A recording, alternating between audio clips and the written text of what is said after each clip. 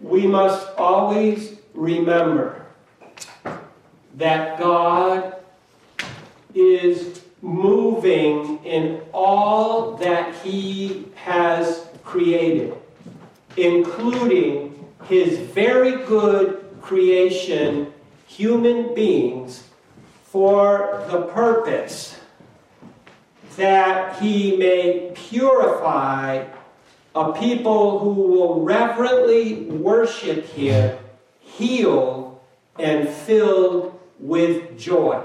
And the result of His salvation and deliverance is to have peace. Peace with our enemies and peace also with God through His Son, Jesus Christ, to serve Him. We heard this in our readings this morning. And what is amazing about God are these qualities. He is justice and mercy.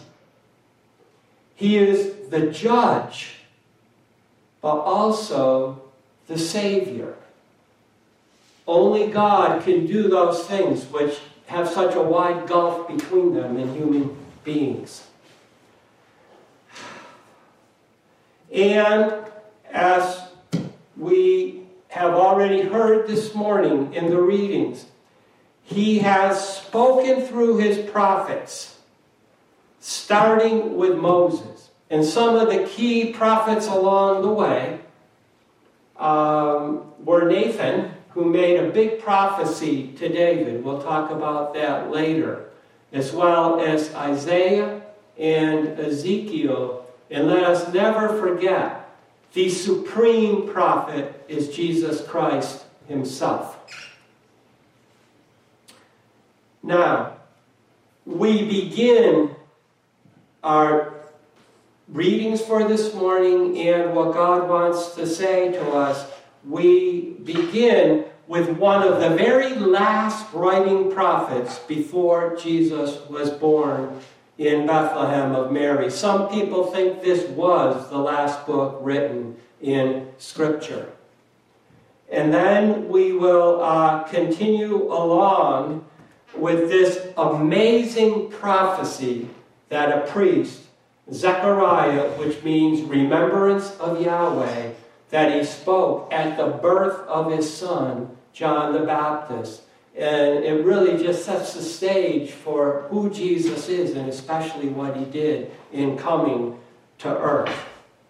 And He said this, don't forget, Jesus was still in the 5th month in His mother's womb. He hadn't even been born yet as a human.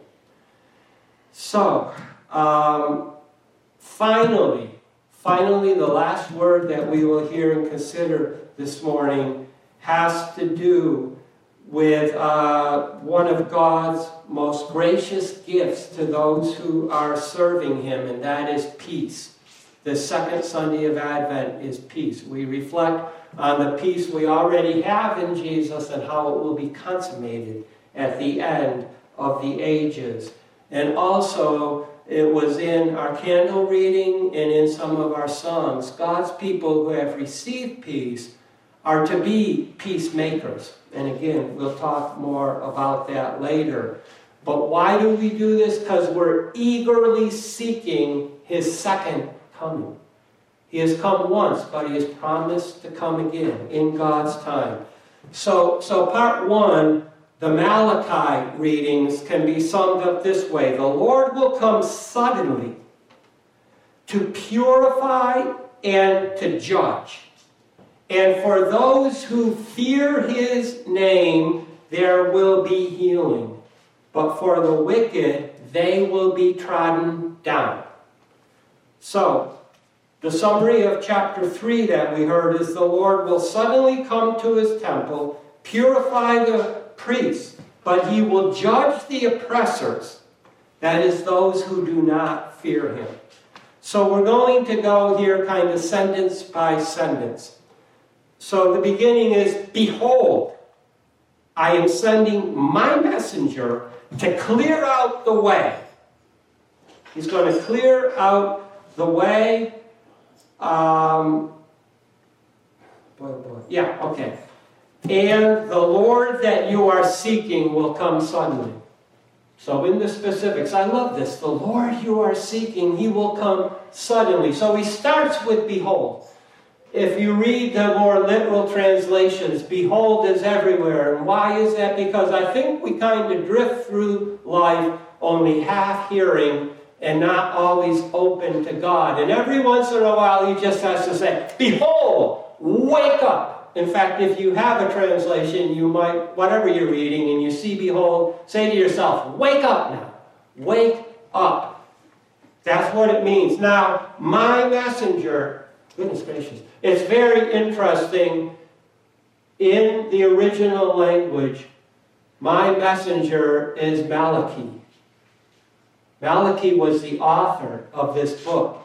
In fact, I found one translation, I think the New Jerusalem Bible, where he said, behold Malachi. So this is very personal. Because imagine if you were given the name, my messenger, and then you hear the Holy Spirit telling you to write about a messenger, my messenger. And then he says he will clear things out. Now, to clear out, if you think about Jesus in his parable of the seed and the soils, remember that third soil. It was already growing up, and it looked like it was going to produce fruit. But what happened? The weeds choked it out. So what is the application of that parable? The parable is kind of simple. But I think what Jesus is saying is we've got to clear out all the garbage, all the rubble, all the stuff that's in our life to be fully right with him and enjoying his love. So let us clear the weeds out of our lives. Let us weed our souls, so to speak. And then when it says seeking the Lord, I think one of the problems is we think we know what Bible words mean, and they don't really mean anything to us. But to expand on what seek means, it means to search for God diligently. Diligently, and in order to actually find him and why to be with him. We really should be craving his presence in our lives more than anything else on this earth. And we actually heard last week in Isaiah, the climax of that Isaiah prophecy, his people actually begged him, oh, that you would come down. Why are they saying that? Because they wanted a God that they could be intimate with, not one that they thought was way up there in heaven, removed from them. And then Jesus gave this command in the Sermon on the Mount. Seek ye first the kingdom of God and his righteousness. Be diligently pursuing him to have fellowship with him. Seek him and his kingdom. And then I just love this. Suddenly. Again, I've always been impressed in Luke when Jesus is talking about the last days. He says, when I return, when the Son of Man returns, it will be like a flash of lightning. Think about a summer night when the lightning it comes and it goes, but it's so instantaneous and so sudden and so shocking. Next sentence, he will bring the covenant to them and be their delight. Now, the summation of God's covenant with people going all the way back to Moses and the covenant with his people Israel is just simply this. God with us with God. This mutually interdependent relationship. In fact, it is a mutually present communion. In the present tense perpetually, and we will be celebrating the sacrament of communion with God through our Lord Jesus Christ later. And now this word delight, again, I think we have a good sense of what delight means, but to just stretch it out a little bit, it is to have great and gracious pleasure. In fact, true delight is a gracious gift from God We really can't manufacture it in ourselves. Now, in Isaiah, when Yahweh told his people that he would restore them from their exile, being in a foreign land, being disciplined and desolate, he said, I will give you 2 new names. Beulah, which means married. So once again, there would be that intimate relationship with God the husband and his people, the spouse, the wife. And then he says, and you will also be called Hephzibah. And what that means is my delight is in her. So you may have heard of some Hebrew women that are named Hephetz. That means delight. Now, there's 2 rhetorical questions, and I think they're extremely important. Who can endure the day of his coming, and who can stand when he appears? Now, sinners cannot stand in the presence of God without an intercessor and without being cleaned up. And since we are all sinners, the answer to these rhetorical questions is obvious. None of us, in and of ourselves, can stand. But now we go on to some good news, because he is like a refiner's fire and a launderer's soap. So what's this saying? God is going to clean us up. These beautiful poetic images with very rare words that were only really used by the Hebrew prophets.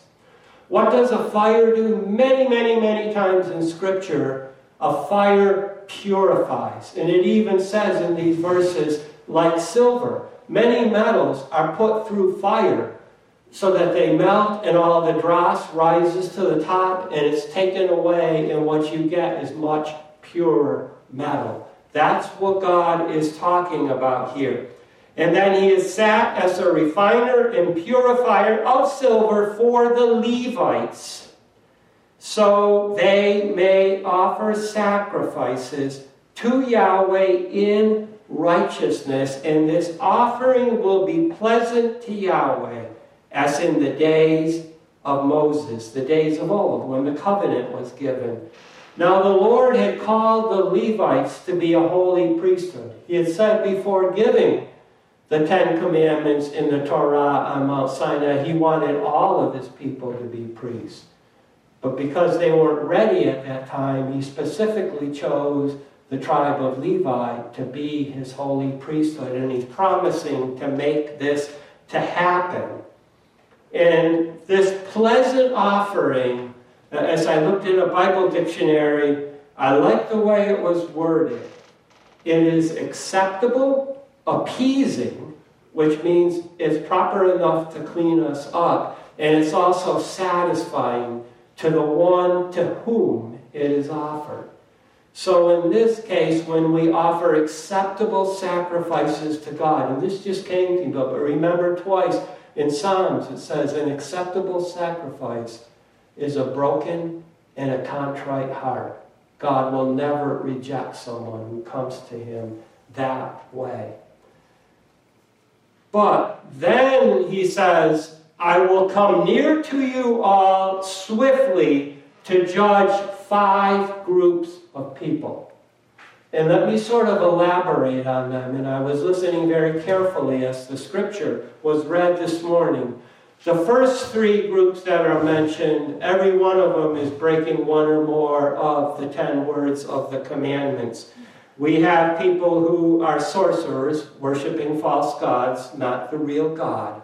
We have people who are adulterers, and we have people who are liars. So they've broken at least some 5 or 6 commandments by a quick count.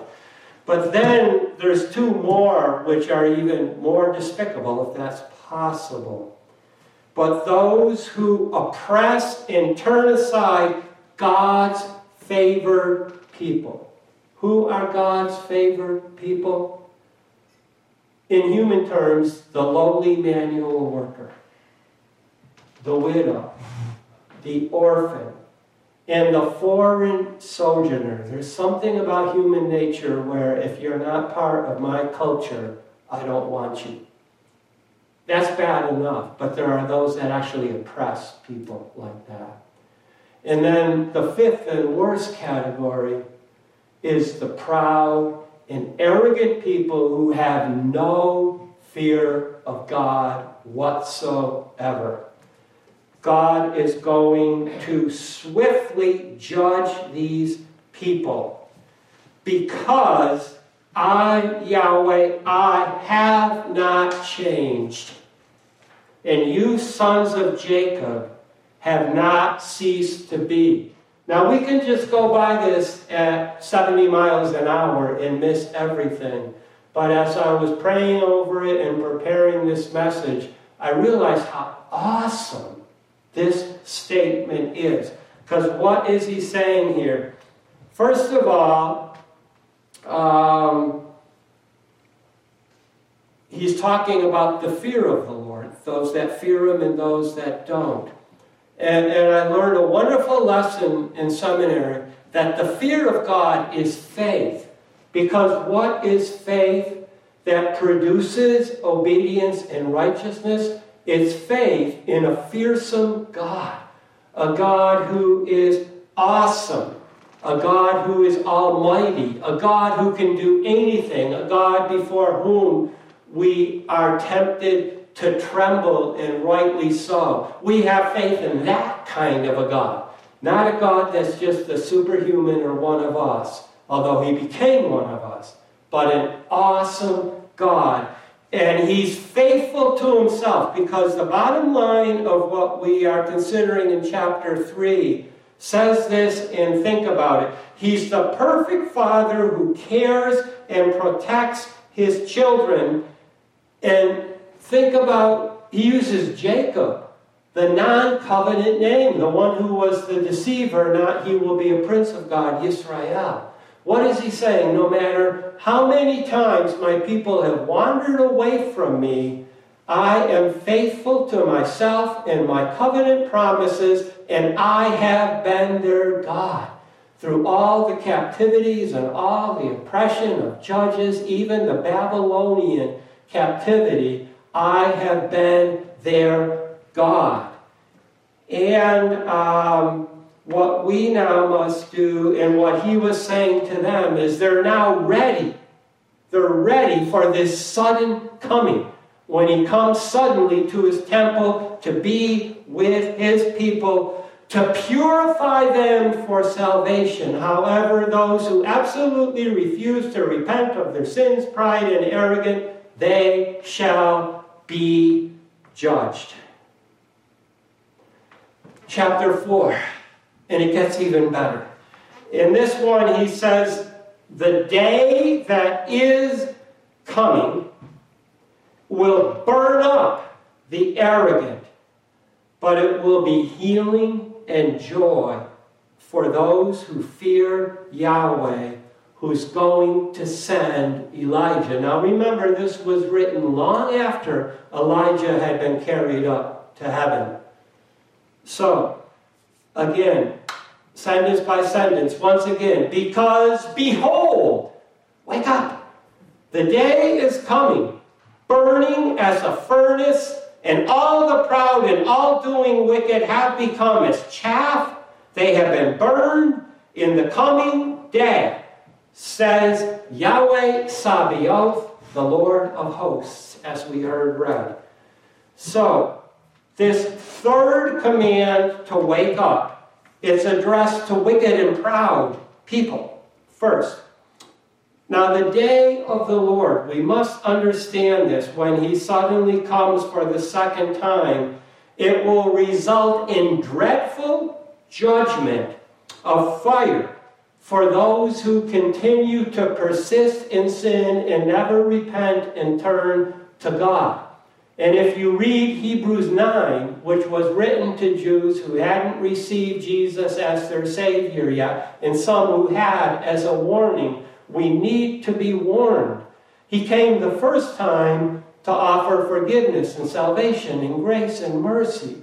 But when he comes again, and he's not wanting any to perish, that's why he's waiting. But when he comes again, those who have never repented, it's over.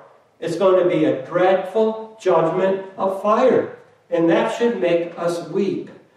So, he says, it, meaning that day, will not leave to them a root or a branch. They will be totally consumed by this fire below and above. And I think this is an ironic prophetic word, because think of Isaiah 11, where it's a prophecy of the Savior Messiah Jesus, when it says he will be a root from Jesse and a branch from Jesse also, below and above. So what a contrast. For those who are in Christ, there's redemption, but for those who not, there's only a fearful judgment. And then he switches gears and now talks about his people. He has risen to those who are fearing my name, Son of Righteousness, with healing in his wings, and you all have gone out and skipped about like calves released from your stalls. What a contrast. I already said it. I'll just say it again. The burning of the wicked with poetic images, beautiful poetic images of great joy for God's people, his faithful covenant people. So, again, I already said this. I will just bring it back to your attention. The fear of the Lord is faith. That's why I said faithful people. Now this Son of Righteousness, the sun. What is the sun? Look at it outside today. It's brilliant. It's light. And I think of what Paul wrote to Timothy. God lives in unapproachable light.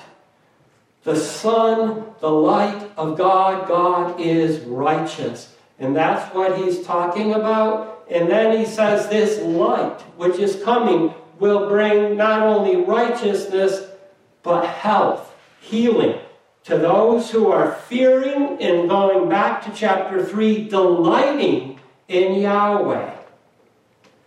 So the Lord sheds light on those who delight in him. Then he goes on to say, Yahweh Sabaoth says that they have trodden the wicked as grapes with their feet in the day that he has done it. Now this is amazing. Again, if we are God's people, as frail as we are in ourselves, we are his instruments. And he actually uses us to do his work. And I've got a couple of references in the New Testament in your outlines that you have. But when Jesus comes the second time, he's coming with his chosen and made holy people, and they will participate with him in the final judgment. So when God tramples down the ones who remain wicked, arrogant, proud, and oppressive, his people will be with him and participate in it. That's what's prophesied by Malachi 400 years before Jesus came. And then the Malachi portion concludes, Behold, I am sending to you Elijah the prophet before it comes this great and fearful day of the Lord. Remember, the second time he's coming to judge. Those who have been judged in Christ will be with him forever. It will be horrible for the others. So this, behold, is the fifth and final warning to wake up for those who are rejecting God. Now, Elijah, when the Jews asked John the Baptist if he was the prophet they were expecting, what were they expecting? They were expecting this, the fiery judgment. They had been oppressed by Rome so long they were sick of it. And they thought 2,000 years ago was going to be the time when God would strike the Romans down and establish his kingdom on earth. They were a little bit off on that, because what was John announcing? He was announcing the one who in his first coming would bring redemption forgiveness, grace, and mercy.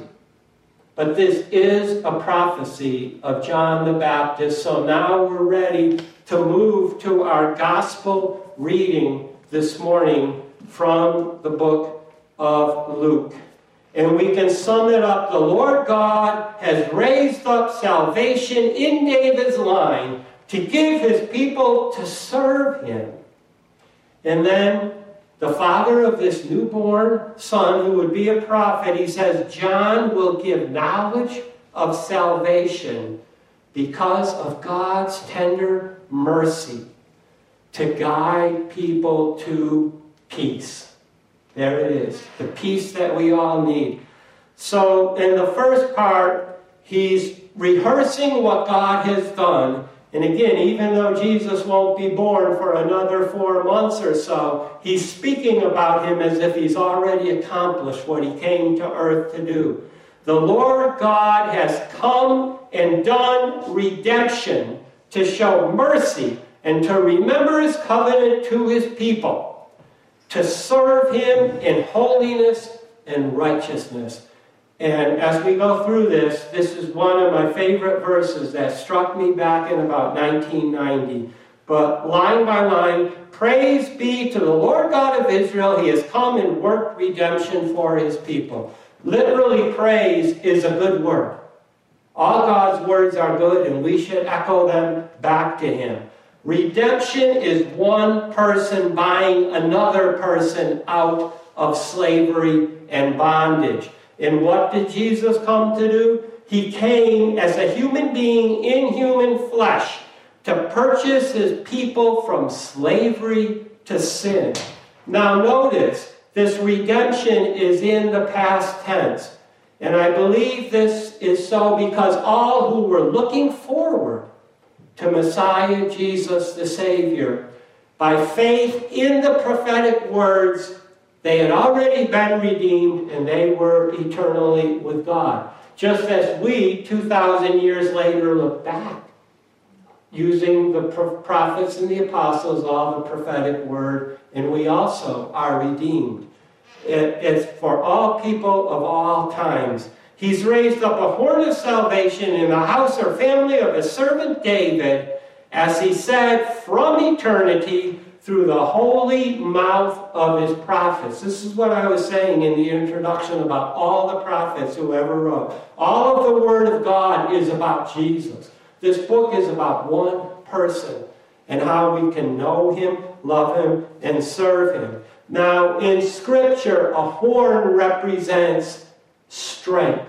Remember, many of these people were shepherds. Not all, but many, and especially poor people would have their collection of animals. That was their wealth. This is a ram's horn. They knew what a ram's horn was all about.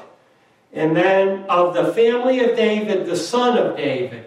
Now, doing Bible searches in English, I only found the term son of David in the Gospels. But when we were going through Chronicles, and it's also in the book of Samuel, when God would not allow David to build a house for him, God said, one of your descendants, one of your sons, will be the eternal King and Messiah who will live and rule forever. That's what Zechariah is prophesying about right now. Salvation from our enemies who hate us, to show mercy with our fathers. So Zechariah is inspired, again, by the Holy Spirit here, to say that salvation is now a present reality. Right now, in our current time. And also born from David's family, and then to show mercy. Remember, I don't know how many weeks ago it was, we were looking at Exodus 34. Yahweh, Yahweh, merciful and gracious. It's one of the primary qualities of God. To remember his holy covenant, the oath he swore to our father David. Again, the covenant with Israel as it was given to Moses on Sinai. And I'm going to quote from Exodus right now. This is God's promise. I will take you for my people, and I will be your God, and you shall know I am Yahweh, your God. And knowledge is all over this prophecy from Zechariah. But then it also talks about an oath sworn to Abraham. Now, Genesis 12, 1-3, I can't say I've memorized all 7 blessings, but it was blessings through Abraham's eternal descendant, Jesus.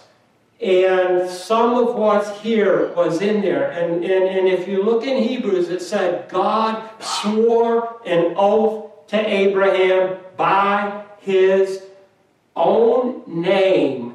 And this is the hope of all who have fled to him for refuge. Hebrews 6. And now here's the bottom line of the first part, which is all about Jesus. And this is one of my favorite verses, and I memorized it in 1990. In order to give to us, fearless having been delivered from our enemies, to serve him in holiness and righteousness all our days. That's a literal translation. I memorized it in the NIV. What's going on here? Well, this rescue by Jesus for people, and also this ability to serve God the right way in holiness and righteousness, these are both gracious gifts of God. This is the week of peace, but we put grace right alongside of it. Now, fear, and we heard from Malachi that the fear of Yahweh gives holiness and righteousness. So it's interesting that throughout church history, these 2 scriptures have been paired on the second week of Advent. They speak of the same thing. Now, fear of God is good, but he's talking about a different kind of fear here. Fear of man is not pleasing to God. And what God is saying here is he's delivered people from their human and spiritual enemies, so they no longer have to have a fear of man. A fear of man is a problem, and it's not good. And again, this service to Jesus, all God's people are now able to serve him as David did. So let's sum up what he says about Jesus. Zechariah says about Jesus. All who fear the Lord have been delivered to serve him in holiness and righteousness. I have only 2 words to say about this. What amazing grace.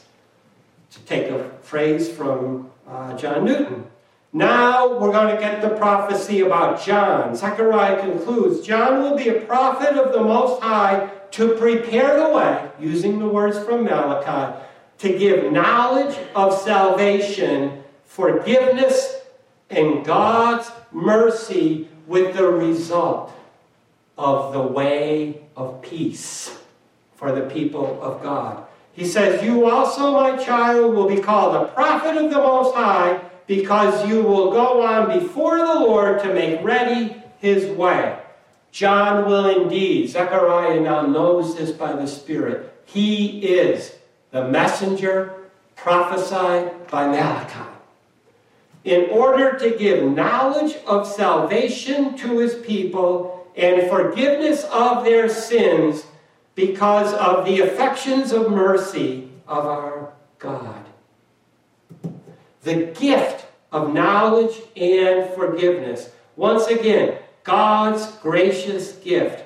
We can know of salvation and forgiveness of sins in Jesus by his death. By his death on the cross, that he would endure for our sakes on the cross, so our sins can be wiped out and forgiven. What did Jesus do on the cross?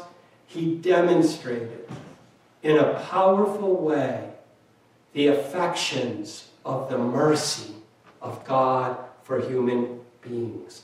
And then it says, in which affections the rising dawn will visit us. Think of that Son of Righteousness. with help from on high to shine to those in darkness and sitting in the shadow of death. Here Zechariah is giving a short-term prophecy about the one who would soon be born, Jesus Christ, the Messiah, and what he would accomplish by his life, death, resurrection, ascension, and giving of the Holy Spirit on Pentecost. He will be a light in the shadow of death, echoing David's well-known and beloved psalm. Well, 2,000 years later, people, may we live in the light while we are also working to speed his return, that he will come back soon. And then in order to direct our feet into the way of peace. It is the Holy Spirit, people. When we have the Holy Spirit living in us, he directs our paths. He makes our paths straight. He helps us to follow the way of Jesus, walking the path of life with him. Now, the way of peace is a phrase which alludes to a psalm. It actually is kind of like Malachi.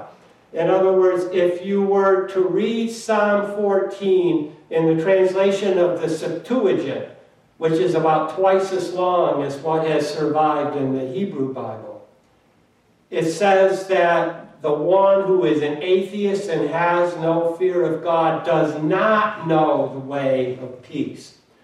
And Paul, under the inspiration of the Holy Spirit, writing to the Romans, says, if we surrender to Jesus Christ, if we have peace with God, we can know the way of peace. That way of peace is Jesus Christ himself.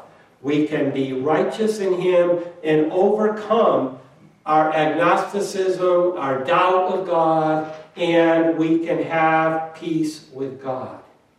And if we have his peace, Jesus said, we will be blessed if we are peacemakers. So we should be passing it on if we can.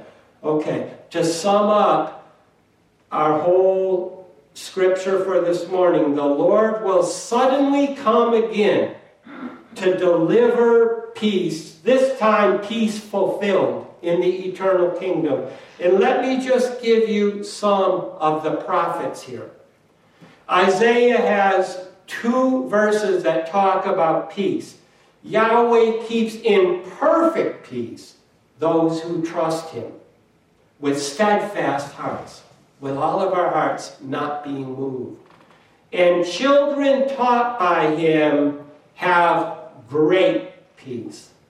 That's Isaiah. Again, the Lord will suddenly come again a second time to deliver peace, peace fulfilled and perfect.